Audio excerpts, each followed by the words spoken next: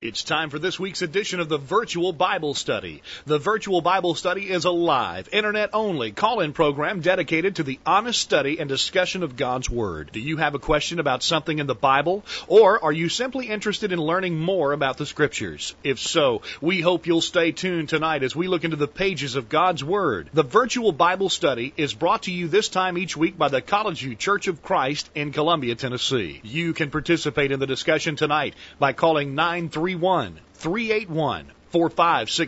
or by emailing your questions or comments from collegeview.com. We hope you'll take out your Bibles and study along with us as we begin an exciting study of God's Word on this edition of the Virtual Bible Study. And we welcome you to the Virtual Bible Study for Thursday, June 6, 2013. Thank you for joining us on the program tonight. My name is Jacob Gwynn. My father, Greg Gwynn, joins me. Hello, Dad. Jacob, great to be with you tonight. Good to be with you, and looking forward to an interesting discussion tonight. But before we do, we need to talk about a special event coming up. Yeah, let's go ahead and talk about that now. We may talk about it more later. We have Why not? On the 17th and 18th, Jacob, that'll be a week from next Monday. A week from next Monday, the 17th, and then on Tuesday night, the 18th, here in Columbia, we are going to have our third annual Bible studies in the park. Okay. This is something that we've been doing the last couple of years. We think it's a good thing. We're continuing it. We make provisions with the Parks Department to have access to one of their facilities. If you're in the Columbia, Tennessee area, the Woodland Park is where we'll be at the amphitheater there.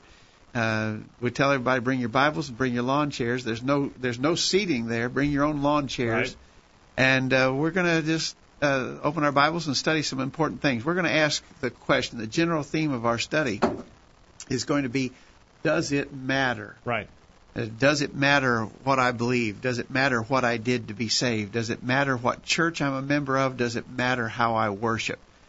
Basically, we're going to be addressing what has become a very common idea that most people think it doesn't matter. Right. And so we're going to see from the Bible, does it matter or not? And David McPherson from Galena, Indiana, will be here. I'm going to bring some of the lessons. He's going to bring some of the lessons. We'll be opening it up for questions, and hopefully it'll be a good study. I guess we could give a little spoiler here. We're not going to all this work because we think it doesn't matter. It'd be pretty obvious. We think it does matter, and plan to present proofs as to why we think God does care about these things. Yeah, and so if you're at all within driving distance of Columbia, Tennessee, we certainly invite you to come. Hope you will. If we've not met you before, it'd be a great opportunity to meet you in person. If we know you already, it'd be a great chance to see you again. And I think to engage in some important Bible study, so we hope everybody will come. That is Monday, June 17th, Tuesday, June 18th, 2013, Woodland Park in Columbia, Tennessee, and the best way to get there is to email for directions. Yeah, if you're not familiar with that, you can email for directions. You could get on Google Maps and put in Woodland Park, Columbia, Tennessee. It'll show up. Okay. But it's a little bit out of the way. Everybody in our town knows where it is, but if you were coming from some distance, you might need a little help locating it. And it'll be at the amphitheater there. Right. And there will be no collection, no gathering, just Bible study. Just going to study and then go our way. Yeah. All right. Let's look forward to that. And if you have any questions at collegeview.com is the way you can get more information. All right, on to the discussion for tonight. Interesting. All right, tonight we've got two topics that are unrelated except for the fact that they have been in the news somewhat recently. Okay. And so we thought maybe we could cover two questions that come up from time to time, Jacob. These are questions that are on people's minds as they're thinking about Bible things. One of them has to do with demon possession. Yes. It was in the news not that long ago, just last month in May, when the new pope in Rome prayed over someone and everyone claimed that the man was freed of demon possession. Yes. And so we want to talk about demon possession. And then in the second part of our program, our friend Chris in Atlanta sent us a news article about a man down there who beat his 5-month-old child to death and claimed he was doing it because the Bible said he was supposed to use the rod of correction. I had not heard about that. Did you? Yeah. Chris sent this in several weeks ago, and I've been saving it in the stack of stuff. But you'd seen it before Chris sent it? No, I had not seen it before Chris sent it. Of course, Chris is in that area, and this is some local news coverage of that horrible event. Terrible. But we want to, the guy said he was doing it because the Bible told him to. And so obviously that gives bad press to what the Bible teaches on child discipline. We're going to talk about both of those subjects tonight. All right, so demon possession first, and then towards the second half of the program, disciplining children Properly. And we don't have to look very far to find out this guy didn't do it properly, but we'll look at what the scriptures say about that. All right, so let's go to this first question. We want to hear from you. Send us an email to questions@collegeview.com. Get in the chat room or call us 877-381-4567. First question. We sent this out to our update list earlier today, and as always, we tell you, get on our update list. If you're not, send us an email to questions@collegeview.com. Say, put me on the list. And Thursday, along about noon, we send out our update. Today, this is what we sent out. First question. News reports recently discussed the Pope and the matter of casting out demons. This raises some questions. Now, before we ask the questions, let me read a little bit of this news story. Give me the news story. Okay. Anthony's behind the controls. Anthony, you saw the news story. Wait, get him up. Hit it now. Yeah, I saw the picture of the supposed exorcism, and it looked like the guy was in some sort of distress, and there was definitely some... there were some hands being placed. Yes, so, but I haven't read any about it, so I'm excited to hear about it. Well, he got his hands placed on his head, and the question is, was there a demon in him, and did it get cast out, or was he just getting a nice head massage there? Well, here we go. This is an Associated Press story dated May the 21st. Now, this would have happened on May the 19th. Okay. Associated Press says Pope Francis's fascination with the devil took on a remarkable new twist Tuesday with a well-known exorcist insisting that Francis helped liberate a Mexican man possessed by 4 different demons. However, the Vatican insists that no such papal exorcism took place. Mm-hmm. The case concerns a 43-year-old husband and father who traveled to Rome from Mexico to attend Pope Francis's Mass in St. Peter's Square. At the end of the Mass, Francis blessed several wheelchair-bound faithful, as he always does, including a man possessed by the devil, according to the priest who brought him. Francis laid his hands on the man's head and recited a prayer. The man heaved deeply a half dozen times, shook, then slumped in his wheelchair.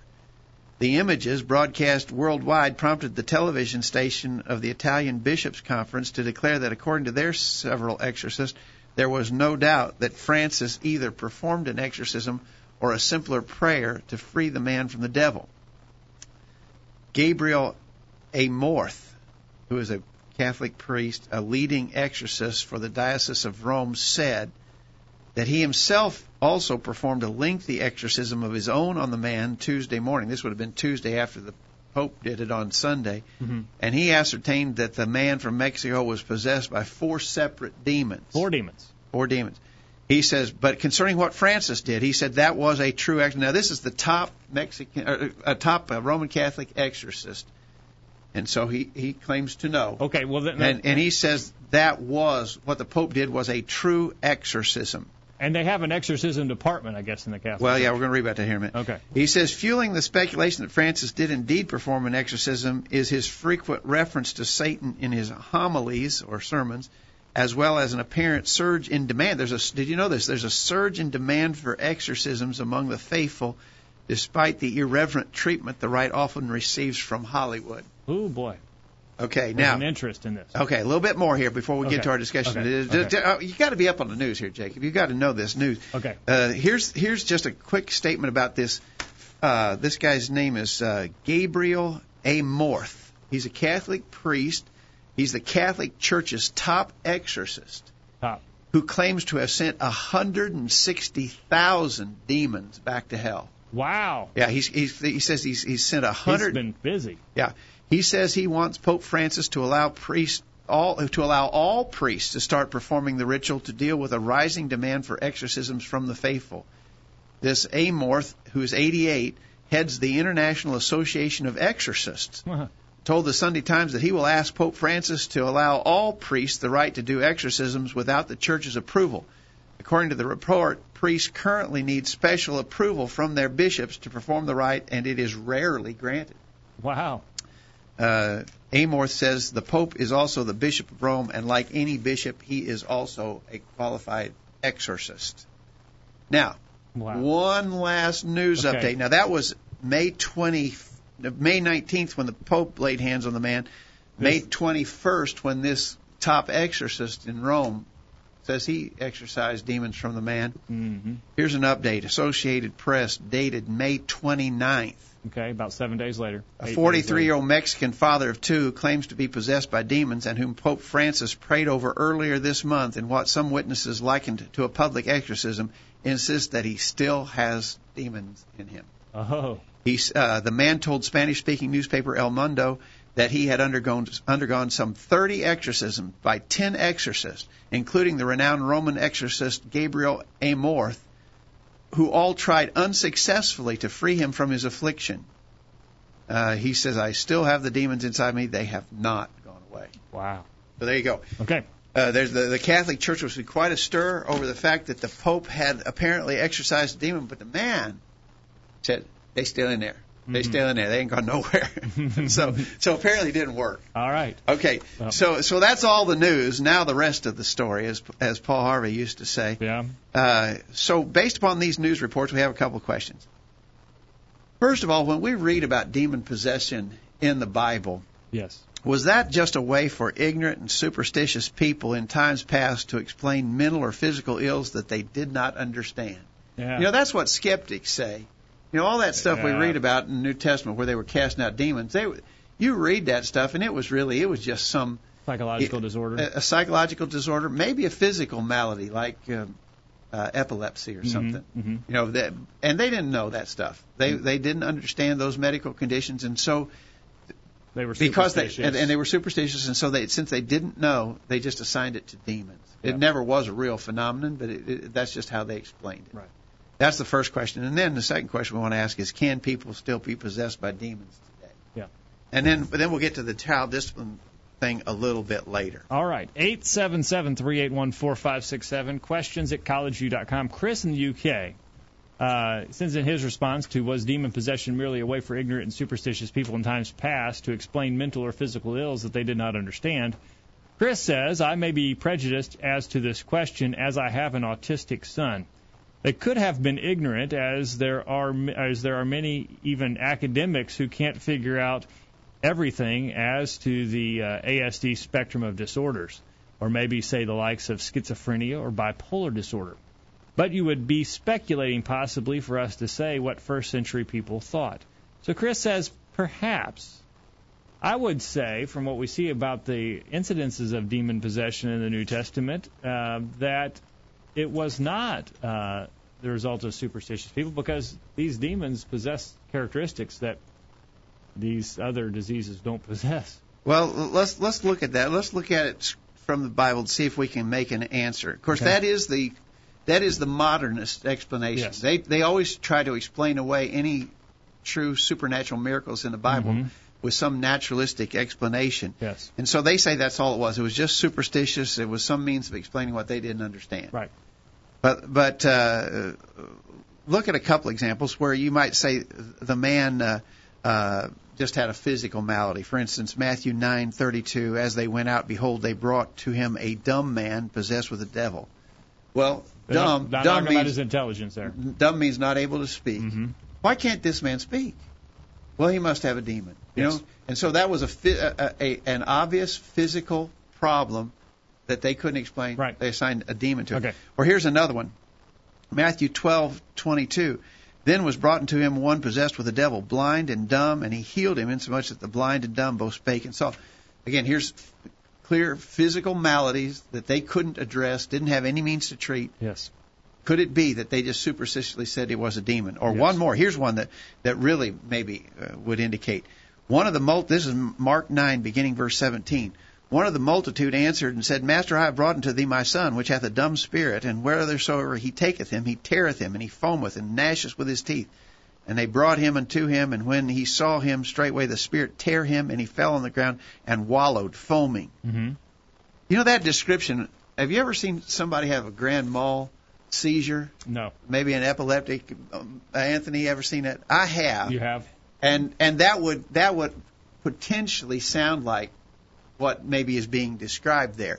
And so that's the basis upon which these modernists said that's all it was. It wasn't anything supernatural, and Jesus nor any of his disciples was ever able to cast those kind of demons out because they weren't real. Right. Now, here's a couple problems with that view. What do you got there?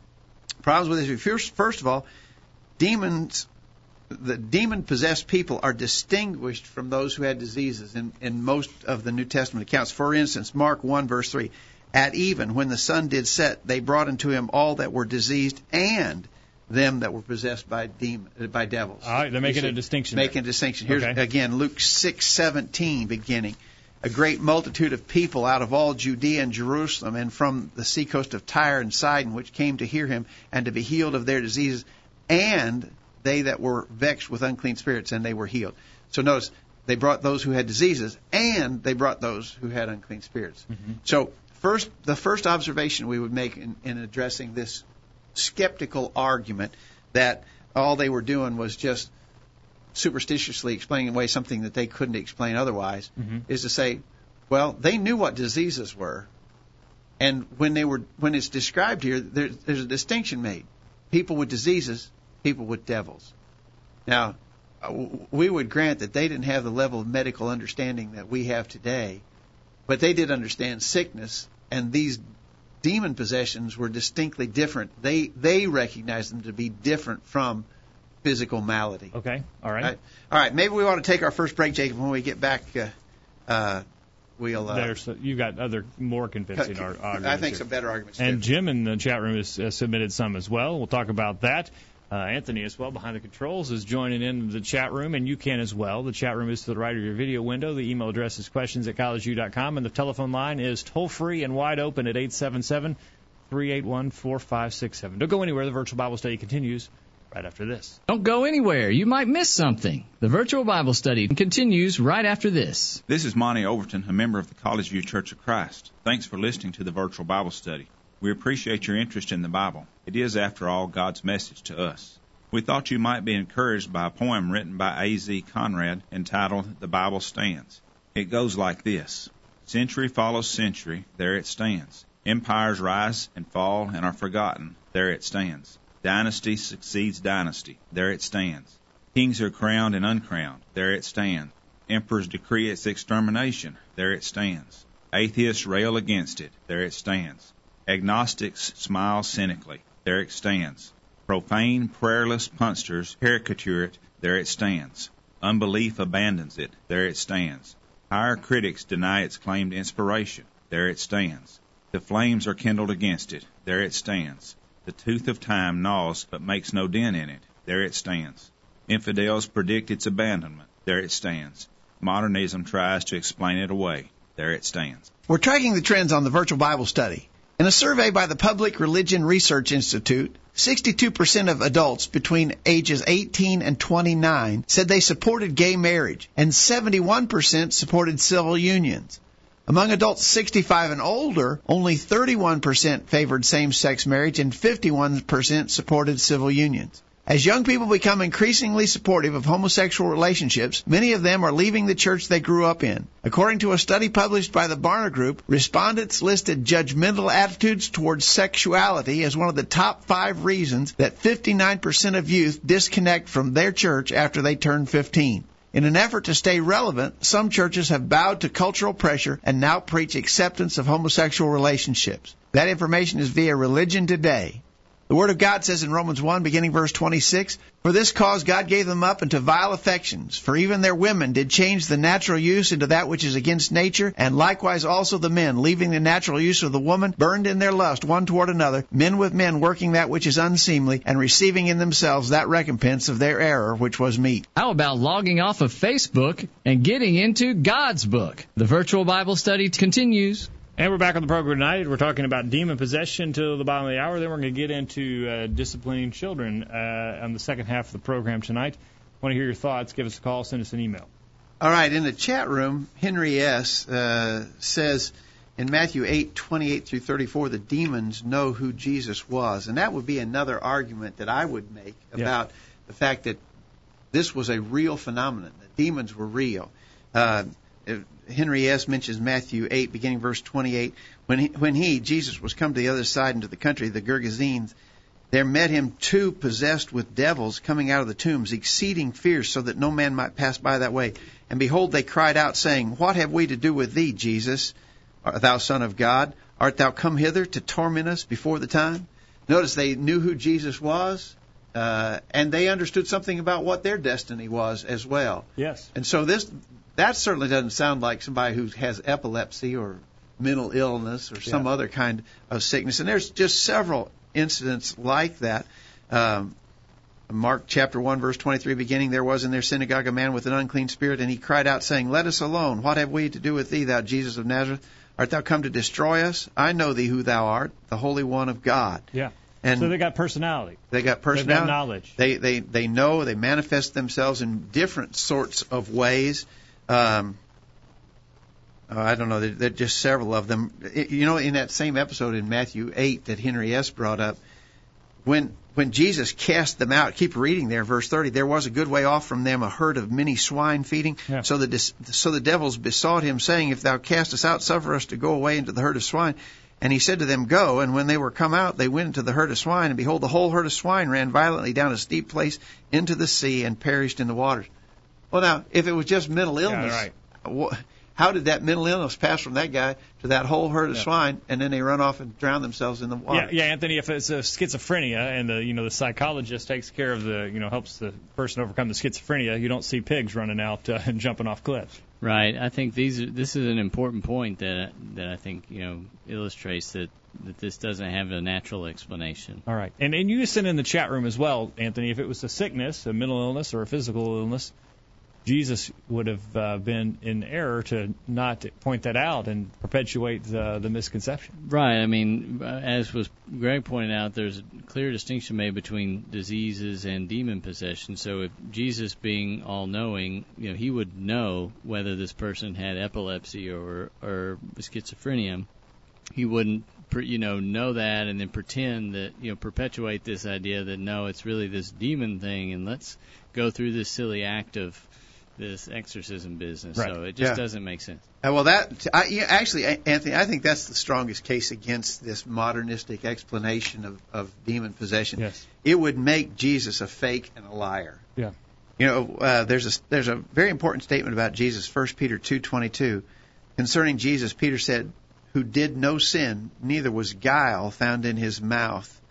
The word for guile there means literally a trick or bait, craft, deceit, subtlety. Mm-hmm. Jesus would most certainly be guilty of that if of course, he's the Almighty Son of God, the infinite, eternal Savior.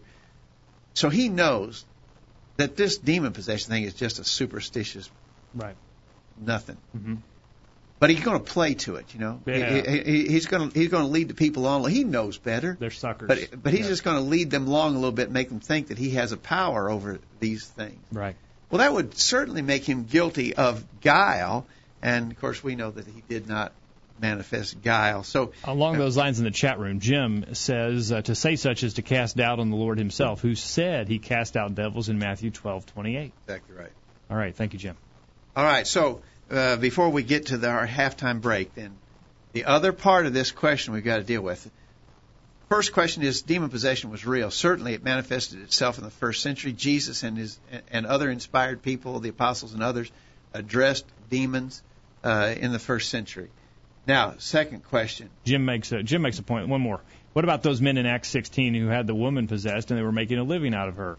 Who had Paul and Silas cast into prison because they cast the evil spirit out of her. They provide testimony that she was possessed. Yeah. And they also provide testimony that she wasn't possessed after Paul and Silas got done with it. Yeah, that there was something going on, and Paul and Silas wrecked their industry by casting the demon out of the woman. Right. Yeah, so, here are some, by the way, these are non-Christians. These are non-believers who are acknowledging the reality of the demon that possessed that woman in Acts 16. That's a great point. Thank you, Jim.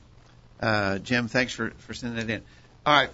The other part of our question is, so if it was real then, can it happen today? Now, obviously, the Catholic Church thinks it can still happen today because they got professional exorcists.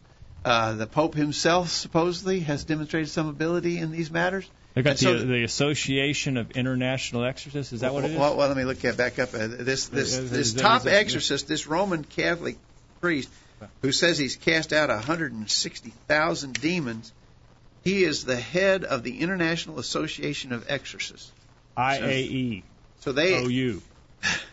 So they obviously believe that there are demons possessing men today. Right. What's the Bible say about that? All right. I'm going to say no. For several reasons, and we'll look at Chris's answer. Get Chris's answer ready to go there, Okay. All right. Jacob. But I would say no.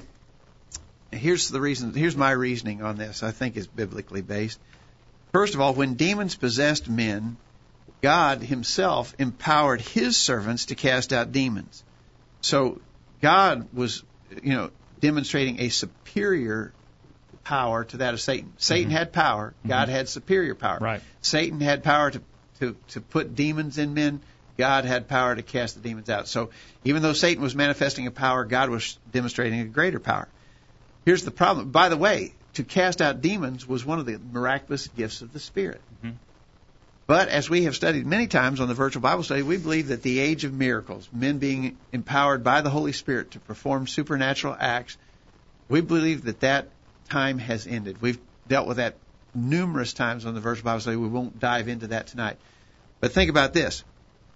So if God is not empowering men through the Holy Spirit to do miracles today, but demons still possess men today, then you've got a situation where Satan is being able to demonstrate a power greater than God. And it would put these demon-possessed people in an unsalvageable situation. No, there would be no hope for them. Because God's not going to empower men to work miracles, but if Satan can still have his demons possess the bodies of men today, those people who are thus demon-possessed are in a hopeless situation, and God wouldn't put them in that situation. Do we have an account of demon possession in the Old Testament? Yeah. King Saul, remember, had an evil spirit distress him when he had turned his heart against God. Right. God had rejected him. Then an evil spirit troubled him frequently. So yes. Okay. Yes, there were. But here's I think is a key verse. And if you don't have this one marked in your Bible, you need to mark it in your Bible. Zechariah 13:1 and 2. Zechariah 13, beginning verse 1. In that day, so he's talking about a specific time. In that day, something's going to happen. There shall be a fountain open to the house of David and to the inhabitants of Jerusalem for sin and uncleanness. Sounds like the coming of Christ, right. The coming of the Messiah, salvation. Right. All right. So in that day, in conjunction with that time, when salvation will be extended through the Messiah, it shall come to pass. It goes on to say, it shall come to pass in that day that the Lord of hosts, saith the Lord of hosts, I will cut off the names of the idols out of the land, and they shall no more be remembered. And also I will cause the prophets and the unclean spirit to pass out of the land. Mm-hmm. Notice, prophets will end. We believe they did in the first century time frame. After God had completed His revelation to mankind, Jesus came, the Word was revealed, the prophecies ended. 1 Corinthians 13, 8 through 13 teaches the end of prophecy. Yeah. The prophets went out of the land. But in conjunction with the prophets passing out of the land, the unclean spirit would also pass out of the land. And that would tie in what we were saying earlier. If God took away the power to deal with the unclean spirits, then He's not going to let unclean spirits have that power anymore. Right. Okay. I think that is the best argument I could offer. All right. Zechariah 13:1 and 2. What did Chris say about that? Yeah, I'm sorry, I missed Chris. He says, the first thing I would note is no Christian can be possessed by a demon. The story parable about a man who is relieved of demon possession, the demon comes back to repossess, sees it as unoccupied, and comes back with 7 more. It implies, it is an implication I'm making, to me that had he been occupied, he wouldn't have been repossessed. In Ephesians chapter 1, verses 13 and 14, in whom he quotes, in whom ye also, having heard the word of the truth, the gospel of your salvation, in whom ye have believed, in whom, having also believed, you were sealed with the Holy Spirit of promise, which is our earnest of our inheritance unto the redemption of God's own possession, unto the praise of His glory, making us God's possession and cannot be anyone else's. Plus, greater is He that is in us than he that is in the world. 1 John 4, verse 4. Can we be possessed by them? Say like Job, yes, within God-given parameters, but we can be oppressed by them, like Job, he says, within God-given parameters, but possession, no. As to the non-Christian, that cannot be ruled out. But I know this, they can lead them into error rather than the truth, can be given over to their lust as they suppress the truth and unrighteousness, can worship them as if they are God, a la Mormonism and the like. You open yourself up to things that control you, like drugs or hypnosis. Can that thing be demons? And can that control you completely to the point that it possesses you? It could be a possibility. Two things about Chris's comments. First of all, drugs and hypnosis are not demon possession. Yeah. Those are, and so I wouldn't say, yeah, you can get under the control of drugs or hypnosis or anything else. You can let other things control you, but that's not demon possession. Right. That would be different. Secondly, I don't think even non-Christians can be possessed, miraculously possessed by demons. In other words, an external spirit that comes in and occupies their physical body, overwhelms their spirit, making them do things that they don't want to do. I believe the Scriptures is telling us that doesn't happen. Okay. Now, people can get way out of control by their own doing and by the influences of the immoral things that are in this world. But it's not the possession by an external spirit coming in and possessing the body as it was in the first century. All right. In the chat room, Henry P. says, plus Luke was a doctor, and he would know what an illness was and what it wasn't. That goes to our first point, that physical diseases were distinguished from demon possession. And Jim says, when Jesus was resurrected, he destroyed death and him that had the power of death, that is the devil, Hebrews 2, verse 14. In destroying the devil and his power, he bound him and his ministers or devils so that they could no longer do what they did before. I think that's right, Jim. I think you're right. Randy in Jackson, Missouri has asked, can a true Christian be demon-possessed? Or, put it another way, can a demon and the Holy Spirit indwell the same person at the same time? I'm going to say no on the broader basis that I'm saying neither Christian nor non-Christian can be possessed by a demon. I just don't believe that demon possession happens today. I think the Scriptures rule it out. Okay. All right. Let us know your thoughts. We're going to take a break, get this week's bullet point. When we get back, we've got a full discussion on disciplining children. A guy in Atlanta killed his 5-year-old boy. 5-month-old. 5 year here. So well, it says 5 years. Well, I mistyped that. It was 5 months? Yeah, I'm rereading that here. We'll read it when we get back, but I'm pretty sure we're going to see it as a 5-month-old child. Sad story. Yeah, what does the Bible teach about disciplining children? We'll talk about that on the other side. Don't go anywhere. The Virtual Bible Study continues right after this. Got a question about something you've heard on the Virtual Bible Study? Send your questions to questions@collegeview.com. We'll be right back after this. This is Greg Gwynn with this week's bullet point. On a road trip through the mountains of western North Carolina, I happened upon a tiny village named Loafer's Glory. There was no one around to say how that name became associated with the little community. Probably everyone was taking a nap or something like that. But the very thought of it put me to thinking, what a place to live. If you don't want to mow the grass or paint the house or haul off the trash, don't worry. After all, such things are surely not expected in a place with a name like that. And if anyone complains, you can simply tell them that you're doing what comes naturally in Loafer's Glory. I have an idea that it might be an excellent place to begin a church right there in the middle of Loafer's Glory. I think that lots of Christians would be ready to join. In the Loafer's Glory Church, there wouldn't be anyone hounding you to teach a class or do personal work or volunteer for service around the building. No one would expect you to be faithful in attending all the services of the church or to study your Bible. Bible classes would be unheard of because no one would come even if they were scheduled. And a midweek meeting for study and prayer, no way. The problem, I suppose, would be that such a church would die before it got started. For no church, regardless of its size, can ever succeed without members who want to work. And that goes for any church. As members of the body of Christ, you need to work, not loaf, for there's no glory in that. That's this week's bullet point. Think about it. Hello, my name is Kent Bumgardner. My family and I love to listen to the Virtual Bible Study. Please join us. God's Word has the answers. Let's get back to studying it. The Virtual Bible Study rolls along. We're back on the program tonight, and we want to hear from you. We will remind you this program is brought to you by the College View Church of Christ in Columbia, Tennessee. Find out more about us by visiting our website, thevirtualbiblestudy.com. Remind you of that special event happening on June 17th and 18th, 2013. Our meetings in the park, our Bible studies in the park at Woodland Park in Columbia. Find out more about that by emailing us questions@collegeview.com. We'd encourage you to come to those Bible studies if you're in the Columbia, Tennessee area. We're talking about, well, we just wrapped up a discussion of demon possession. Now we're going to talk about disciplining children. And there may have been a typo in your update email. There was. Chris in Atlanta, our very faithful correspondent from Atlanta, sent in a news story. Let me read it to you. It's pretty brief. This is from the Atlanta Journal-Constitution newspaper. A DeKalb County father says the Bible made him do it. Benjamin Etan Lin was sentenced to 18 years in prison Wednesday for beating his 5-month-old son to death. Unbelievable. 5 months. His defense is that he adhered to Proverbs 13, which taught him, quote, spare the rod, spoil the child, unquote. But prosecutors said he went too far and his discipline killed his 5-month-old child in his home.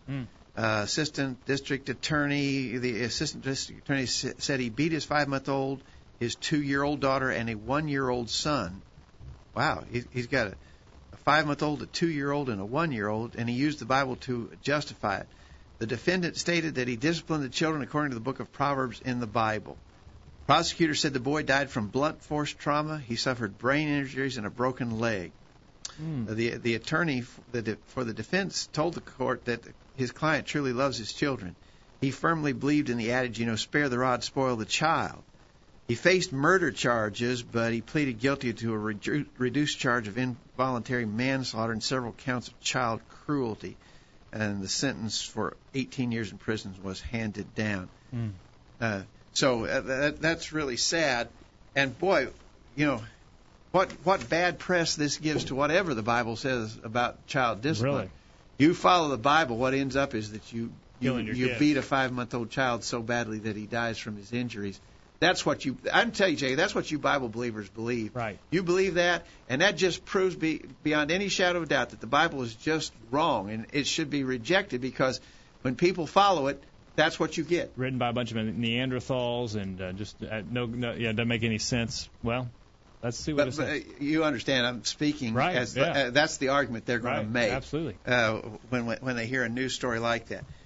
Of course, in recent generations, you'd have to say probably more so than just the last generation, but in the last 2 generations perhaps, there has been a tremendous move away from any kind of physical punishment of children, and child counselors and psychologists and supposed experts in child rearing are unanimously saying that children should not be physically punished. Wasn't that started with Dr. Spock? Dr. Spock started that way back in the 1950s. 1950s. And of course, since then, almost all child psychologists and child development experts have come on board. And let me read you a few quotes. This is Alvin Rosenfeld, child psychiatrist, author of the book The Art of the Obvious. He says, spanking does nothing to further the long-term goal of successful parenting. Parents spank young children because they don't know what else to do. Mm-hmm. Did you know that, Anthony? No, I didn't realize that. Murray Strauss, professor of sociology, author of the book The Beating the Devil Out of Them, Corporal Punishment in American Families. He wrote, spanking teaches kids that when someone is doing something you don't like and they won't stop doing it, you hit them. Linda Budd, who's a psychologist, author of the book Living with the Active Alert Child. She said, if you spank your child, apologize. Own up to your mistake. The fact that you lost it once and smacked your child doesn't mean you've ruined him for life. It does indicate a need to slow down and stop before you act. Yikes. Here's one people will know better, Dr. Phil. Dr. Phil. Oh, yeah, Dr. Phil. Here's what he said about spanking specifically. If it's working so well, why does your child continue to push you to the edge? Spanking your kids may work to suppress his or her bad behavior temporarily, but it isn't a learning type of discipline. The message they get from being spanked is, I'm a bad kid, which doesn't help your child figure out what he or she did wrong or how to keep from doing it again. Mm-hmm. There's a leap of logic there in what he said. He's assuming that when you spank your kids, you never explain what the punishment is for, and they don't know. They just got beaten, and they don't know why. I mean, they're walking around with a sore backside because they got a spanking. And they're at a complete loss as to why that happened. Yeah, that's the way to do it right there. Dr. Phil, I would have to ask him, have you ever seen someone who doesn't spank their kids get pushed to the edge continually? I have. I want to tell you, the people who don't discipline their kids are getting pushed a lot harder than those who do. You'd think. What do you think, Anthony? Sure. Yeah, I agree. I think it's interesting. I don't know anybody's kids who have, been spanked on a regular basis that go around spanking other kids. There was some comment about, well, this teaches people that this is, what you do. You hit people when they do things you don't like. It doesn't result in that behavior. I think that shows the wisdom of God in this instruction. It does not result, in my experience, in violent behavior from kids. Right. I don't they think understand so. It's different. It's right. not the same. Yeah, I think that's the big thing. I mean, now, are there parents who are abusive? Yes. This guy in Atlanta was clearly abusive. I mean, way out of control. What he did is not justified in the Scripture at all. And so, somebody who administers physical discipline to their children in a wrong way could teach them a wrong lesson. I would argue that's probably true. But when properly administered, physical punishment against children is actually taught and instructed in the Word of God. I got a list of some of the Proverbs, Jacob. Okay. Let me just read these. They're all so clear you don't even have to comment on them. Proverbs 13:24. He that spareth his rod hateth his son, but he that loveth him chasteneth him betimes or frequently. Parents say, I love him too much to spank him. God says you're lying. What that passage, I said I wasn't going to comment about it, but what that passage says basically is if you love them, you'll go to this, even though it's not an easy thing to do, not a pleasant thing to do. If you love them, you will do this for them. They need it. Proverbs 19:18. Chasten thy son while there is hope, and let not thy soul spare for his crying. Proverbs 22:15. Foolishness is bound in the heart of a child, but the rod of correction shall drive it far from him. Proverbs 23:13 and 14. Withhold not correction from the child, for if thou beatest him with the rod, he shall not die. Thou shalt beat him with the rod, and shalt deliver his soul from hell. Mm-hmm. Proverbs 29:15. The rod and reproof give wisdom, but a child left to himself bringeth his mother to shame. Mm-hmm. And so all the wise statements in the Proverbs in the Old Testament teach that using physical discipline is a necessary thing. It's actually, when properly viewed, it's a loving thing to do. It's certainly necessary for children if they're going to be developing properly. All right, 877-381-4567 if you'd like to comment. Paul in the chat room said any child discipline should have the best interest of the child as the purpose. I have heard an old man almost brag that his dad hit him in the head with a 2x4. I thought that it was sad. Please know I believe in corporal discipline for the good of the child. Henry P. says, but 5 months old, what would he learn from that? And well, that's one of the things that's wrong with that news story that we read is that this was just a 5-month-old child. I mean, a 5-month-old child certainly is not old enough to understand what the intention of the beating was for, and of course the beating was way out of control. And if it was bad enough to cause death, it's obviously more than what the Scriptures would authorize. And Henry goes on. He says he knows kids who have hit their parents because the parents weren't doing what they wanted them to do. For instance, not getting candy at the store. Yeah. And You've seen that, Anthony? I've seen that, but I think in what I'm imagining that I've seen is more, probably stems from the parents just whacking kids across, upside the head or, punching them in the arm. I mean, I've seen parents, in public do that. They're not spanking the kids in a controlled type of way. It's an aggression. Right. Yeah. It's more out of aggression. It's just a whack, and so, I think kids do mimic that because it's not proper. In the New Testament, someone might ask the question, we just read a whole host of verses from the Proverbs, and somebody said, well, where does it say in the New Testament, spank your child? Mm-hmm. That might be a greater challenge to come up with a New Testament verse that specifically mentions corporal punishment.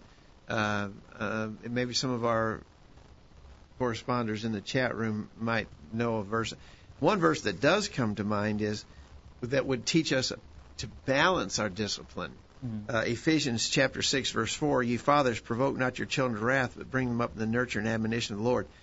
there's the warning that you could go overboard with this and frustrate your children. In other words, it could be counterproductive to what you want to do. So discipline, including physical discipline, which the Bible clearly teaches, needs to be done in such a manner that it's not counterproductive to the outcome that you want, and that is to teach a child to discipline himself. All right. Paul says there's a difference between swatting a toddler or smacking a hand and abusing the same child. And Anthony, you said it comes down to your purpose and your intent. You know, one of the things that we might want to get to, and I think we might have a little time to get to this in our last segment, Jacob, what guidelines, those of you in the chat room chime in here, what guidelines would you give parents? In other words, I got this kid, and I'm ready to beat his brains out. I'm so mad at him, I could just pop. Yeah. What kind of guidelines would you give a parent who is at the breaking point? You know, Dr. Phil used the expression of being pushed to the edge. Let's say you're on the ragged edge. What biblical guidelines, what parenting guidelines would be appropriate to somebody who is at that point? And it's a shame because we've got grandparents here in the audience tonight, and they're not going to be any help to us at all. Probably not. They've forgotten all about it. Well, all right. Let us know your thoughts. 877-381-4567. Don't go anywhere. The Virtual Bible Study continues right after this. Wow, it isn't so hard to understand the Bible after all. There's more exciting study and discussion coming after these messages. Hello, my name is Trent Haynes, and I'm a member of the College View Church of Christ. In a scanning of the book of Proverbs, it provides us several reasons to discipline our children. To show you don't hate them, he who spares the rod hates his son, but he who loves him is careful to discipline him. Chapter 13, verse 24. To give them hope, discipline your son, for in that there is hope. Do not be a willing party to his death. Chapter 19, verse 18. To help them for a lifetime, train up a child in the way he should go, and when he is old he will not turn from it. Chapter 22, verse 6. To chase away foolishness. Folly is bound up in the heart of a child, but the rod of discipline will drive it far from him. Chapter 22, verse 15. To save his soul, do not withhold discipline from a child. If you punish him with a rod, he will not die. Punish him with a rod and save his soul from death. Chapter 23, verse 13 through 14. For your own comfort, discipline your child, and he will give you peace. He will bring delight to your soul. Chapter 29, verse 17. Parents need to read and understand these passages. So too should our children. Here's some quotes worth pondering. The consequences of today are determined by the actions of the past. To change your future, alter your decisions today. You can be committed to the church but not committed to Christ, but you cannot be committed to Christ and not committed to His church. Man, wish I'd said that. Now that you've had your break, it's back to the program. We're back on the program tonight, and we're going to finish up our discussion about disciplining children. Looked at several passages that tell us, from the Old Testament especially, tell us that we must be disciplining our children. Proverbs 13:24, 19:18, 22:15, 23:13 and 14, and Proverbs 29, verse 15.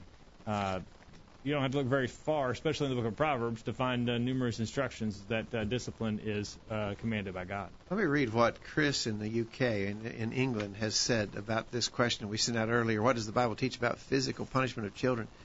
He says we are to discipline our children as God assumes we will do. Hebrews 12:7 says it is for chastening that ye endure. God dealeth with you as sons. For what son is there whom his father chasteneth not? Proverbs 3, verse 11, beginning, My son, despise not the chastening of Jehovah, neither be weary of his reproof. For whom Jehovah loveth, he reproveth, even as the father the son in whom he delighteth. Those passages, I think, Jacob, do clarify that this punishment is a manifestation of love. Properly administered, It's a manifestation of love. I think that there would Hebrews 12, verse 7 is another passage in the New Testament there that Chris has brought up that would show us that it's sanctioned in the New Testament as well. That's good. That's right. We were asking for that, and there's one right. He says, now, how should it be done? What is your rod? That's open to interpretation, but whatever we do should be immediate, so it is connected with the wrongdoing, proportionate, so it is fair as to the age and persistency of the problem, temperate, done under control, not done in haste or in anger. At the end, they should respond with grief, but know they are loved. We are to exasperate them to wrath. We are not to exasperate them to wrath, but rather that they may respect you. He's quoting Ephesians 6, verse 4 there, as opposed to fearing you. So they will not do that because that's not what my Father wants me to do, rather than because they don't want to get. This must be this is a little English jargon here. He says so they won't get a hiding when they get home. Oh, it's like a tanning their hide. Tanning their hides. I think that's hiding. We call it a whooping. in the South, and they call it a hiding in England. Mm-hmm. He says, there's no excuse for killing your son. It shows me you are not under self-control. It's completely wrong. Absolutely. Chris has given us several good pointers there. I like them all. Immediate, so it's connected with the wrongdoing. Proportionate, fair as to age and persistency. Yes. Temperate, done under control, not in haste or in anger. I think that last one's especially important. I think I failed in that as a parent. I can remember episodes involving you, Jacob, when I disciplined when I realized later I was not under control. Right. That's a tough thing for parents, and I think that's something to really work at. Okay. All right. In the chat room, Paul asked an interesting question. There's a difference. Let me get to Paul's question. Do you gentlemen have any thoughts about using an instrument of discipline as in a rod? One friend believed in using a paddle or such so as that the discipline is associated with the instrument and not the parent or the parent's hand. I've heard that, and there may be some justification to that. Paul says in Scripture it often speaks of the rod. Right. Certainly it's biblical to use an instrument to do the spanking. I don't know that the hand would be completely out of bounds. I don't know that it's forbidden in anything that the Bible would teach, but as Paul says, the Bible definitely suggests the use of such an instrument. Guest 540 says, I would say that it is not okay to be in a rage when you discipline your child, but it is okay to be upset with them. Why would you spank them when you are happy with them? Right. Also, consistent discipline and spanking is key for it to work and to get effective results. Consistency. Very important principle. I think that's part of that not provoking into wrath. Last time the kid did this, he got a spanking. This time, the parent just looked the other way. Or he's done it 15 times and now he gets disciplined. On the 16th time, that's frustrating. There's no learning with that because the child can't say, I know what to expect if I do this. I got to not do this, because he doesn't know what to expect because it's different from time to time. Okay. So consistency, very good rule. All right. Henry says immediate, temperate, and done in control with a sense to correct and bring about godly character. Right. All right. And Anthony, you said something about psychology. Yeah, I was just responding to Paul's comment about using an instrument or something. It's like it sort of makes sense, but I wonder how far that would go. But from a practical matter, it might be easier, though. I have to say, I remember when my kids were younger and I was having to do this. You can end up being harmed yourself with your hand, and if they put their hand back there or do something and move around, I remember whacking my wrist on something or whatever. So, no, from a practical standpoint, maybe you should consider that. But of course, in the world, that sounds even more egregious if you're using a paddle or a belt or something. Then switch. You're really out there. Okay. Guest 25 says you don't want to punish your child when you're angry. When you're angry, you tend to do things you wouldn't normally do when calm. We need to see the child needs help and not get angry when they make a mistake. Instead, correct the fault. Some faults only require a stern look or a few correct and specific words identifying your dislike. Yeah, I think everybody would agree to that. In other words, not everything deserves a spanking. We're not saying the Bible teaches spanking, so every single time your child misbehaves, spank them. Yes. We're not saying that. I don't think the Bible teaches that. But it certainly teaches spanking as a means of child discipline. And Henry P. in the chat room, I believe Henry P. is Chris, who used the term the hiding. He has defined that hiding equals spanking. Yeah. That's the way it works in Britain and the U.S. Hiding is a technique used by children to avoid a spanking. Yeah, you might understand that, Chris. Over here, if a child thinks he might get a spanking, he goes and hides. That's right. He's hiding so he won't get spanked. Guest 25 again. Bottom line is to be in control and correct the fault. My dad used a belt, and it got my attention. He also used his hand. I didn't associate using his hand as anything different. Bottom line is both got my attention, and yet I always respected my father till his death. He loved me, and I knew he did. I also knew my boundaries because he was clear in delineating those boundaries. Very good. I mean, obviously, guest 25 is describing a parent who used physical discipline properly, and his child learned from it. Okay. There is a NSPCC of a dad taking off his belt with the tagline, "What will you do when that doesn't work?" I don't know what an MPSCC is. Maybe it's some kind of a public service announcement. That's what I'm thinking. Yeah, some kind of public service announcement. That's a public service announcement. So in England, they're teaching against using corporal punishment for children, apparently, from what Chris is saying. Paul says the hand is always available. Was just exploring the rod topic. I've used both. I do not recommend a belt. I think no whipping action may result in more force than you realize. But it is just my view. I've received a belt a few times. I think that is true. I mean, you got to be careful with that. I know, Jacob, I had a big paddle that I You had a big paddle. A big wooden paddle that I used on you and your brothers and your sister. And I mean, it got your attention just when the paddle came out. Yes, it did. You didn't have to use it too much. Didn't use it too much. You didn't wear it out. I don't know what happened. You guys must have gotten that sometime. Probably got burned. I don't know. Yeah, I don't know whatever became of that. Okay. That would have been a family heirloom to pass down. Yeah. Okay. There was another question about this guy's antics. What does it say about the Bible? Yeah, we asked the follow-up question, and we'll wrap up our discussion tonight with how can we respond to critics who say, okay, look at this guy in Atlanta. He beats his 5-month-old son to death because he says he's following the Bible. This just proves the Bible is no good. You shouldn't be following the Bible. Look what the Bible makes people do. How are we going to answer those kinds of critics? Well, here's what Chris says. The interpretation was flawed, not the Bible. The man was sinning and was in no way being biblical. I think that's right. You know, the same people who make that argument would also argue that the Muslims, when they blow up buildings, are not being true to their religion. So it's quite a double standard. Yeah. You know, I mean, those people are just radical. They're not. I see what you're saying. These liberals in our society say that when someone misses it entirely, like this guy in Atlanta, and beats his son to death, they use that as an indictment of all Christians, all Bible believers are like that guy. Yeah. But on the other hand, when lots of Muslims consistently go around blowing things up and killing people, they refuse to indict Islam at large, and they say that's a faulty interpretation. That's just some specific people making a wrong interpretation of the Islamic religion. Right. So they're being real inconsistent in their criticism. I think you're right. I guess 540 says it's important that we remember the ultimate purpose in spanking and discipline, which is that we are attempting to train them to be godly people as they grow up. As has been mentioned, some things merit spanking, others might not. But whatever the punishment, it should be used as a tool as we train our children not to just be obedient to us, but ultimately obedient to God's Word.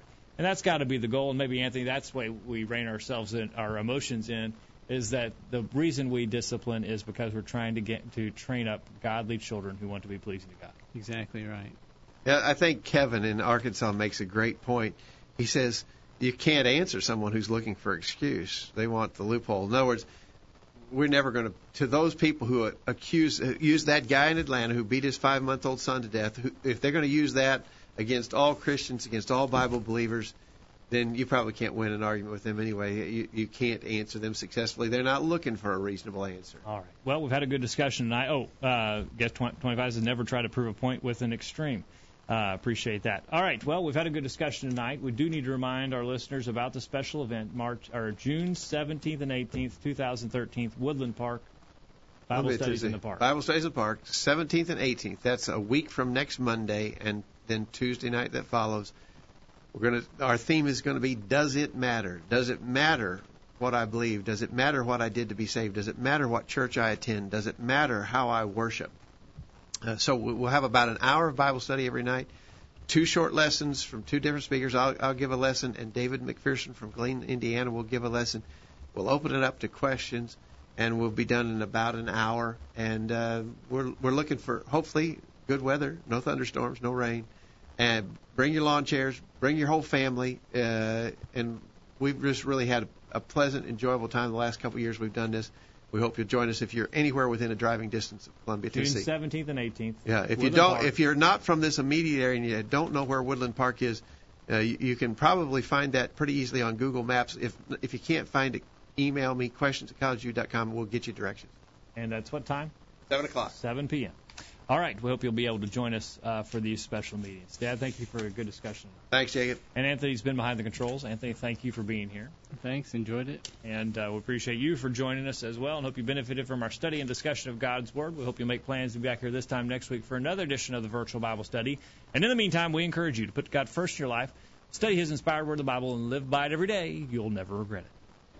Thanks for listening to the Virtual Bible Study, brought to you by the College View Church of Christ. The College View Church of Christ meets at 1618 Hampshire Pike in Columbia, Tennessee. If you are in the Columbia, Tennessee area, we encourage you to worship with the College View Church of Christ on Sunday mornings at 9:30 and on Sunday evenings at 6 o'clock. The College View Church of Christ also welcomes you to attend their Wednesday night Bible studies at 7 o'clock. If you have any questions about something that was said on tonight's broadcast or would like more information about the College View Church of Christ, please call 931-381-4567. That number again, 931-381-4567. Or for more information on the internet, visit collegeview.com. Be sure to tune into the Virtual Bible Study this time next Thursday for another informative study of God's Word.